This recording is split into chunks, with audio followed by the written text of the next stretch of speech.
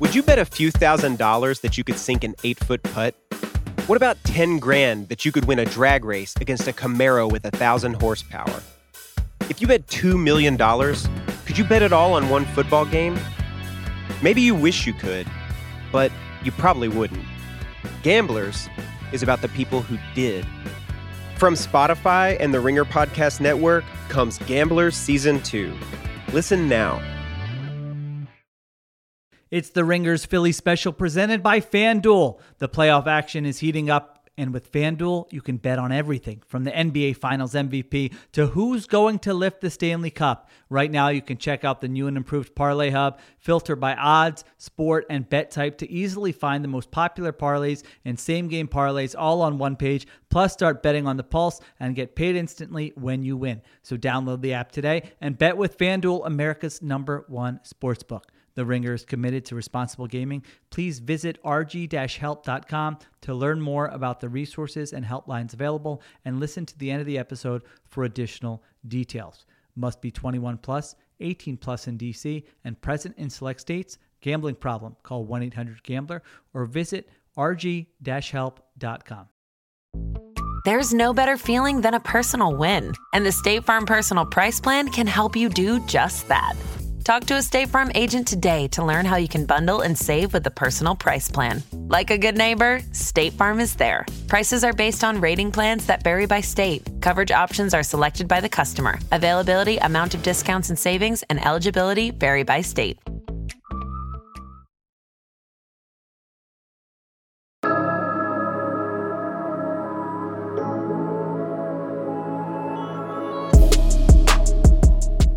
Hello, and welcome to the Ringers Philly special. It's Sixers talk. It's Raheem Palmer. It's Chris Ryan. It's a new year. Happy New Year, Raheem. What's going on, man? Life is good. I mean, I think last time we spoke, we were speaking on the Sixers 7-game homestand, and we were talking about if they were going to close out the homestand with a win, and I think we spoke about Christmas, and they actually got it done. So things have been really good. Other than the injuries, of course. Yeah, I mean, I think that as a Sixers fan, it's nice because you never know what you're going to get. It's kind of like being an Eagles fan right now, where you tune in and you're like, I'm curious to see how Melton plays. I'm curious to see what Maxi's doing now that he's back. What's Harden going to be like tonight? Like, there's not a boring game, and it's really interesting. We're going to kind of recap where we are now. Since we last spoke. I think we last talked after the Toronto or Detroit game right before Christmas. The Sixers obviously had a lovely victory on Christmas Day. That was an awesome experience. And then in totality have won 11 of 13 games. So if I told you that, you'd be like, that's right. The Sixers have locked into gear. They're racing up the conference standings. I'm excited to see where they wind up at the end. We're talking some home court games in the playoffs, and weirdly enough, because of this Eastern Conference, the Sixers are pretty much where they were when we last spoke, Raheem. They were pretty much where they are when they first started this really nice run that they're on. They're in 5th, and they are stuck right in the Eastern Conference middle ground between this upper tier of Cleveland, Boston, Brooklyn, and Milwaukee that have kind of separated themselves, but above the strugglers in the Eastern Conference. Does that fact and that reality represent who the Sixers are to you, Raheem? I mean, I'm going to be honest with you. I just think all of these teams are very close together, and I think so much of it is going to depend on matchups. So, I mean, I think there's a clear hierarchy, and I think the Sixers are at the top of that hierarchy. I mean, when you look at the Celtics, you look at the Bucks, you look at the Nets, you look at the Cavs, and you look at the Sixers. If any one of those teams won the East, I wouldn't be surprised. And I think they are above the Knicks and the Pacers and the Heat and the Hawks and the Bulls of the world. So I think we're right where we need to be, especially when you consider the fact that we haven't had our whole team. As soon as we got Tyrese Maxey back, Joel Embiid went out. And I know it's probably like a rest thing, but the fact that we haven't been able to see this whole team together and we're still amongst the top tier teams, I think you have to be optimistic about that. Yeah, just as far as the conference in general goes, I think you're right, both in a positive and a negative way. Yeah. So you're right. Any of these teams on any given night and in any given playoff series might beat one another. Mm-hmm.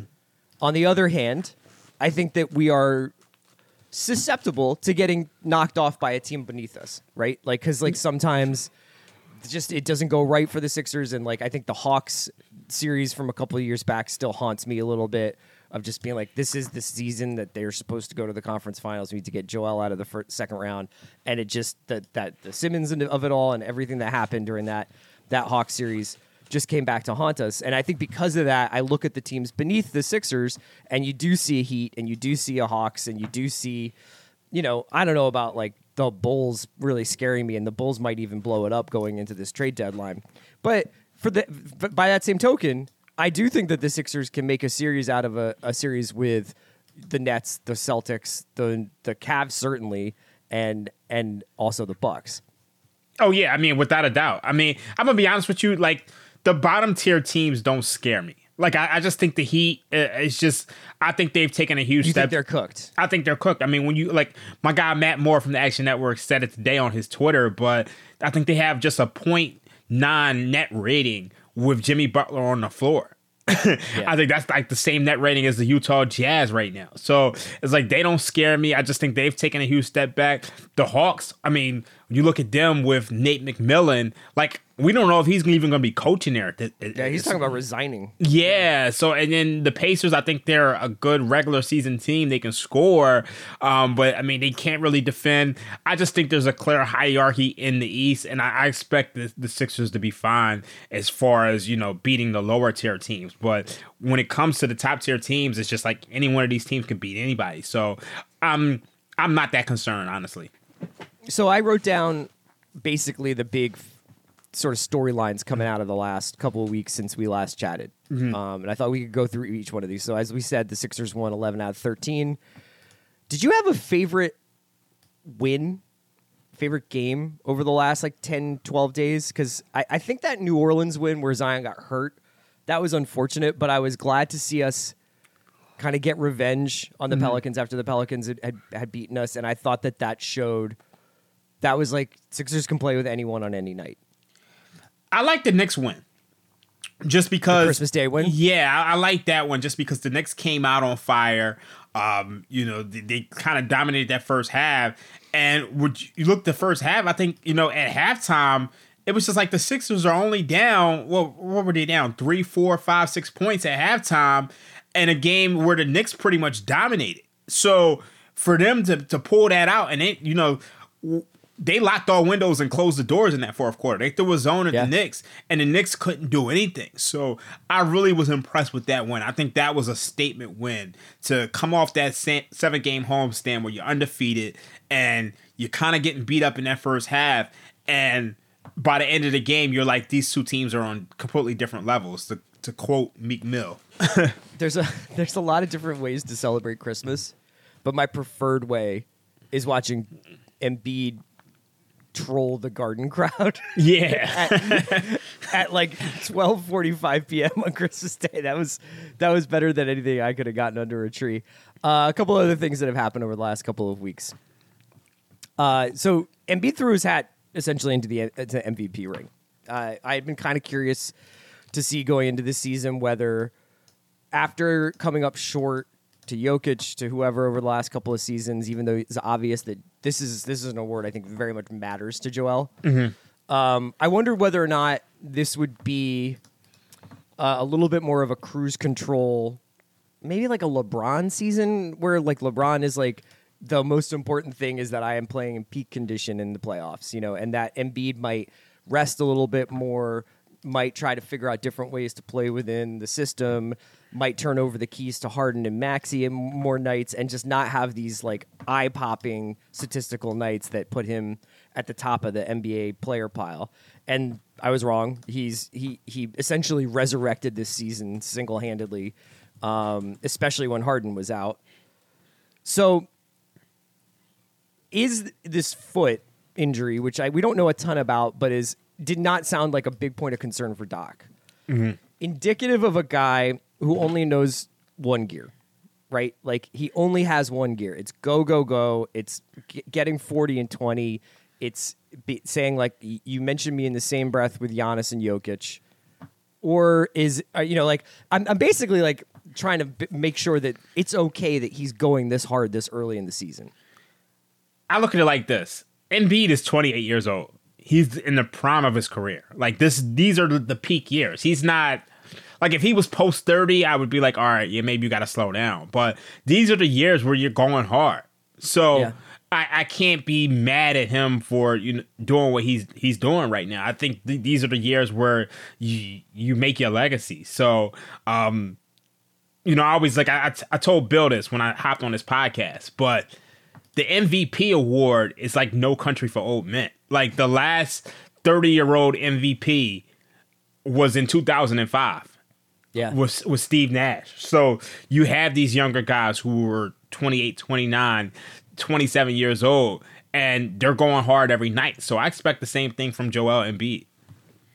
I think that it's just like you enjoy it while you have it. Yeah. He's obviously the best player we've had since Iverson. Yeah. And in some ways, the Iverson thing, for his like formative and important and like he's my favorite athlete ever. Like it's not that complicated. It was quick. You know what I mean? It felt like important while it was happening, but it wasn't that many years when you think about it. And to see Embiid do this year after year after year at such a consistently high level has been pretty amazing. And like, just if you have him, you are a competitive basketball team. Like we've had so many injuries this season. Sometimes like we've expressed our frustration with the way Doc has managed the team, but for the most part, I'm just like, I don't want a game to go by without like appreciating what he does for the team. It's just like sometimes I'm like, oh, I wonder whether or not. I'm glad he didn't play against the Pacers. If it's a foot thing, if it's a rest thing, if it's a whatever, it's just let's take care of it now. Like worry about like he can play 45 minutes a night when it comes to the playoffs.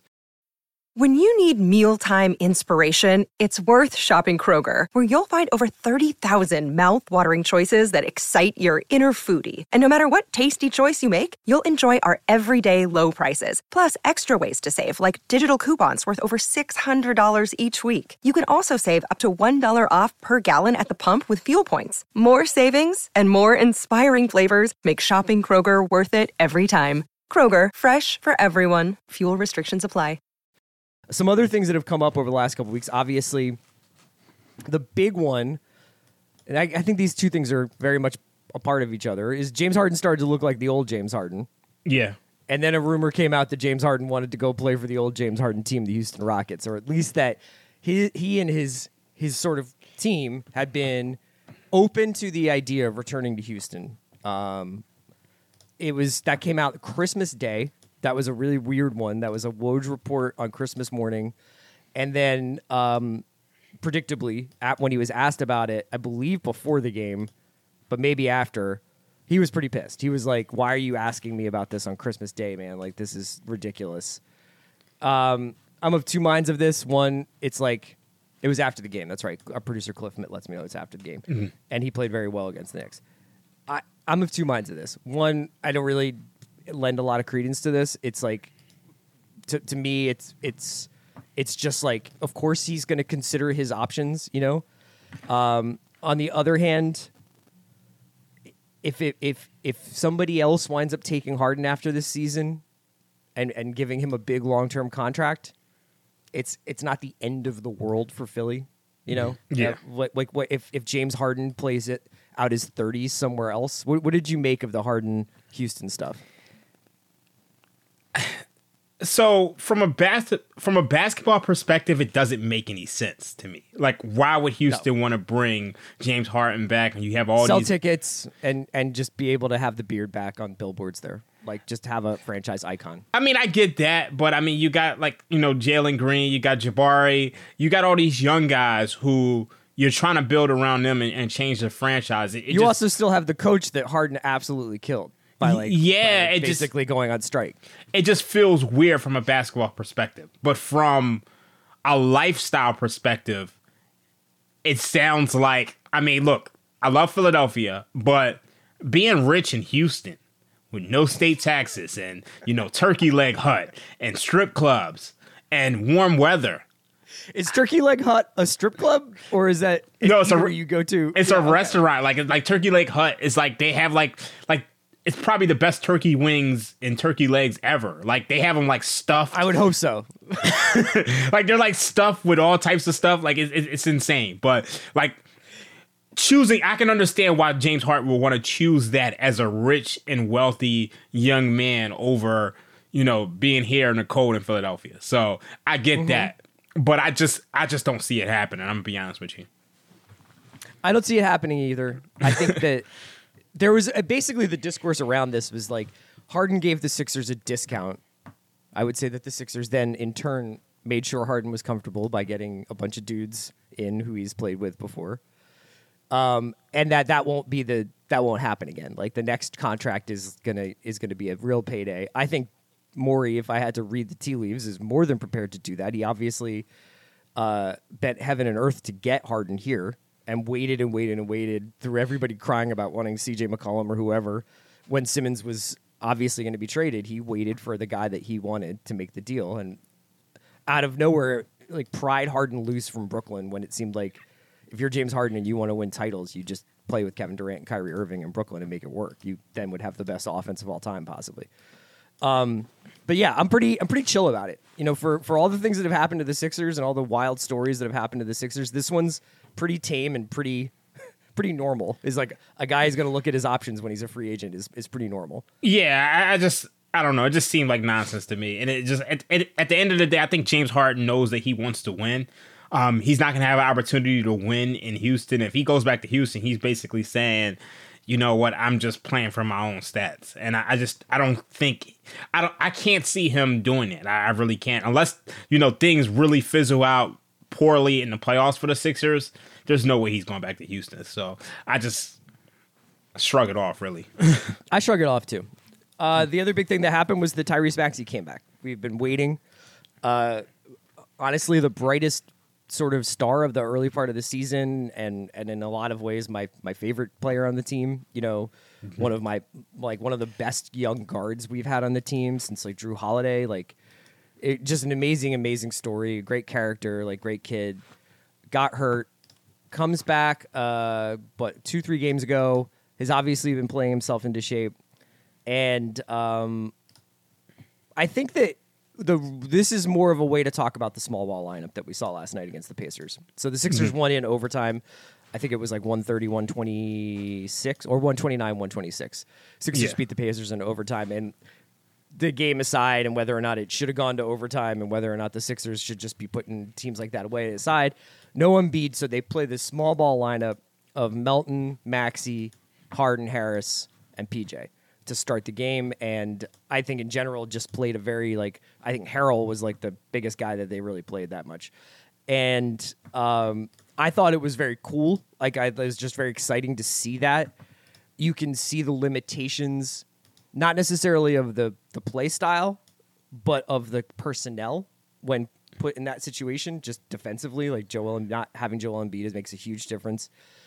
What have you seen from Maxey so far, and what did you think of him in the 3-guard Hydra lineup that we had out there? Obviously, like you said, Maxey is playing himself back into shape. So, we're not seeing the same, burst and, same shooting ability. But, last night he made the key plays to help this team get back in the game. You saw the steal from Halliburton and then the layup and then the possession after that where it's just like he laid it up, he missed it, but Tobias finished it off. So, but I really like this 3-guard lineup. I think the biggest thing with the 3-guard lineup is that it helps the Sixers get easier baskets in transition. And, we are a team with James Harden and Joel Embiid, and, we're a very good half-court offense, but a lot of times it's tough for us to get something easy. So I love the fact that you have this 3-guard lineup and, according to Cleaning the Glass, in 179 minutes, most of them which were without Joel Embiid, this team is scoring 124 points per 100 possessions. And, they're only giving up 116. So, that's a positive net rating of plus 7.4. And then if you just break that down to just lineups with Tobias Harris and PJ Tucker, they're actually scoring 128 per 100 possessions. I think those lineups played 125 minutes. So it's pretty clear that this team is getting stops and getting out of transition with the 3-guard lineup. So I'm enjoying it.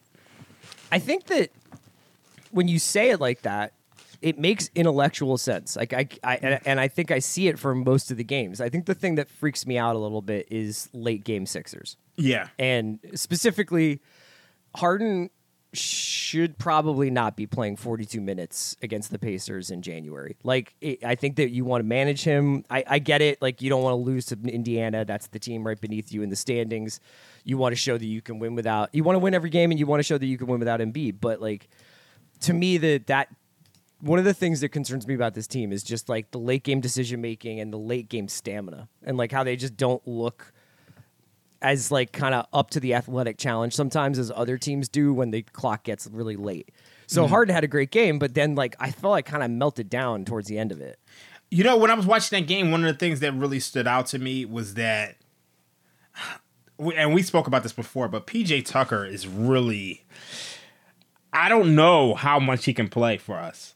Like when it really matters, because you saw that offense really bogged down. And, you know, one of the things that we had, I think we had the small ball unit out there with, you know, the three guards, PJ Tucker and Tobias Harris.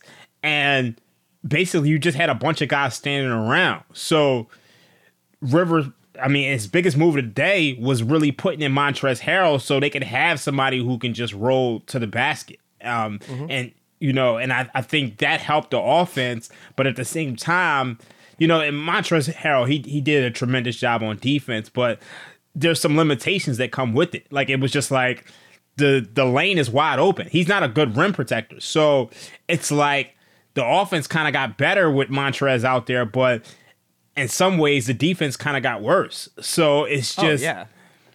It's just tough. It's just like PJ Tucker's got to give us more. So it's just, I just don't know. Like, late game stuff, I mean...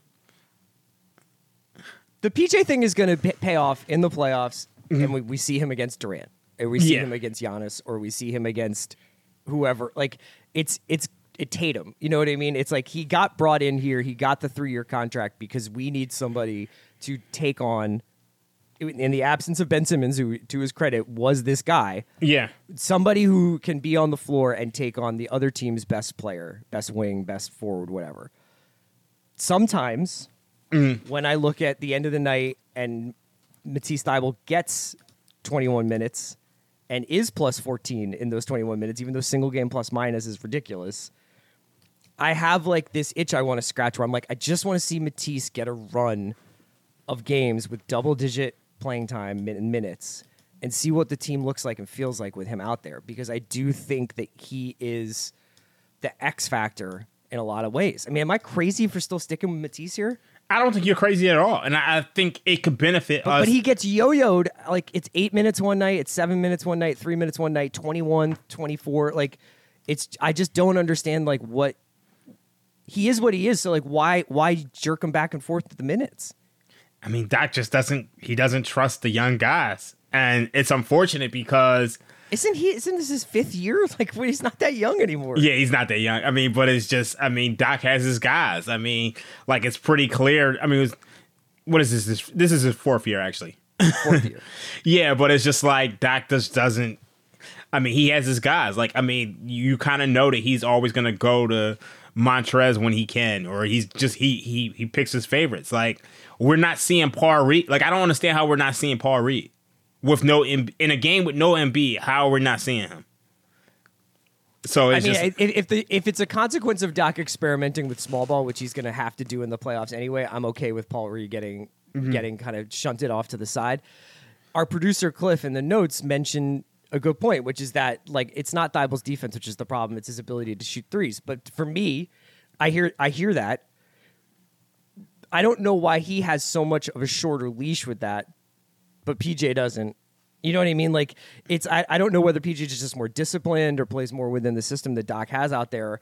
But for me, it's like, I would love to see Matisse out there. And it's like, the way you get better at shooting threes or more confident at shooting threes is shooting threes. And you need time out there to take that corner three that's going to be there for Matisse. I also think Matisse he's just more aggressive with getting to the rim to me. Yeah. And it has like a higher upside of like, okay, Matisse is like a baseline cutter is like a pretty good element for this offense.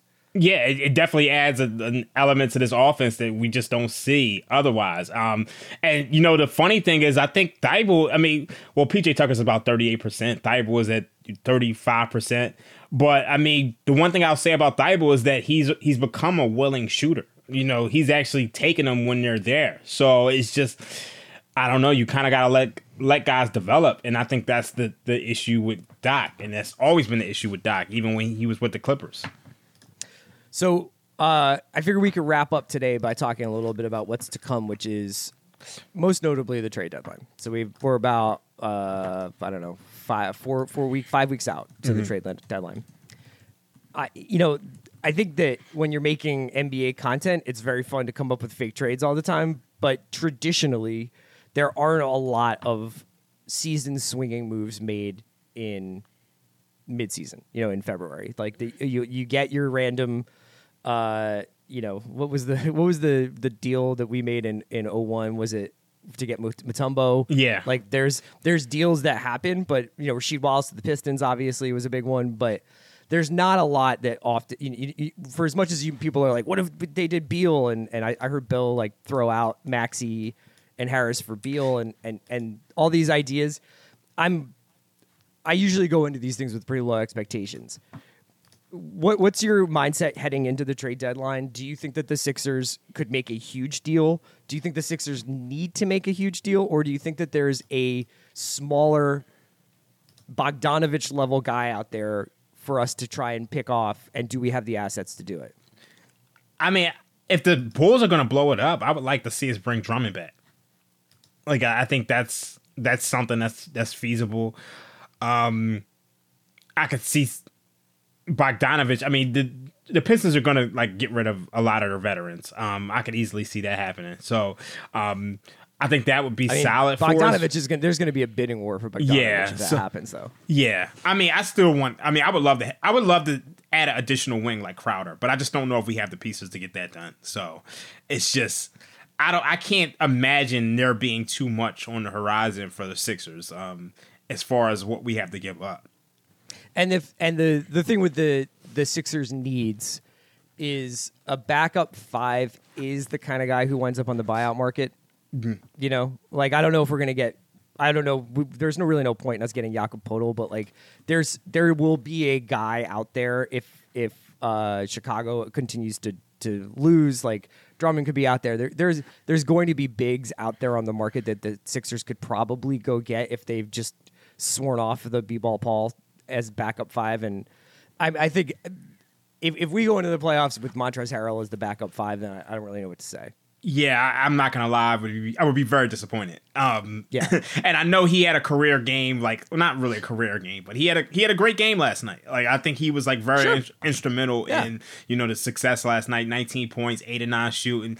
He had he had 4 blocks. He was key, but I don't expect that to be sustainable. And I think the Sixers do have to make a move for a backup big. Well, maybe as we get closer to the trade deadline, you and me can make a shopping list for Daryl, and we can just do a who's out there that we think we could get kind of thing. I really do not expect some crazy Bradley Beal thing.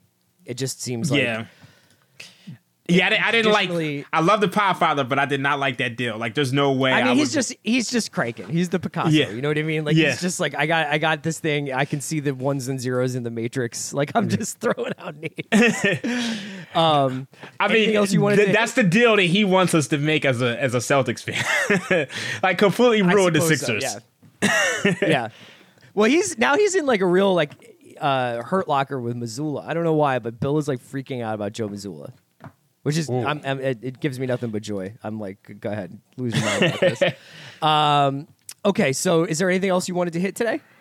I think we hit on everything. The one thing that you hit on that it's I was really impressed with the Sixers in that second Pelicans game. I think that was for them to turn it around after the first Pelicans, because I actually bet the Pelicans on that Friday night game. And it was just I'm watching it, and it's the Pelicans are just doing whatever they want in transition. And CJ McCollum got hot, and before you know it, it was just the Sixers are just not in this game. So for them to completely turn it around and, dominate the Pelicans in that second game, I was really impressed with that. So, that showed me a lot about who this team is. Me too. Yeah, I mean, I think that I'm feeling much more confident about the Sixers and much more enthusiastic and optimistic about them than I was 2 months ago. And like this is a veteran team. I expect a lot out of them going down the stretch. Like I really do. All right, let's wrap it up there then. For Raheem, I'm Chris Ryan. Thanks for listening to the Ringers Philly special. Ben and Sheil have you covered for Eagles for the rest of the week, and we will be back next week to talk about whatever's going on at the Wells Fargo Center. Thanks for listening.